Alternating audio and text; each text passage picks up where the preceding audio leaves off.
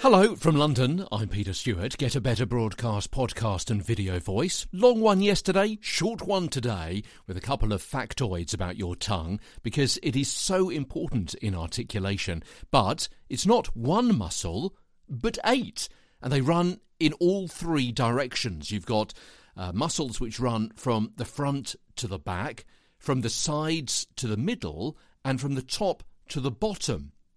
And parrots' thick tongues help them imitate human language. They mimic whatever is in their surroundings so they can show off their skills to a potential mate.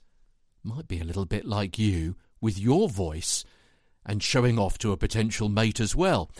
Parrots' other speech organs are very basic, but they can make similar sounds to us by moving the tip of their tongue to certain points of articulation in the mouth in a similar way that we do.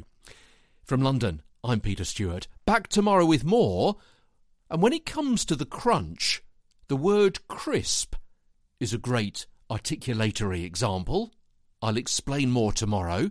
But in the meantime, say crisp.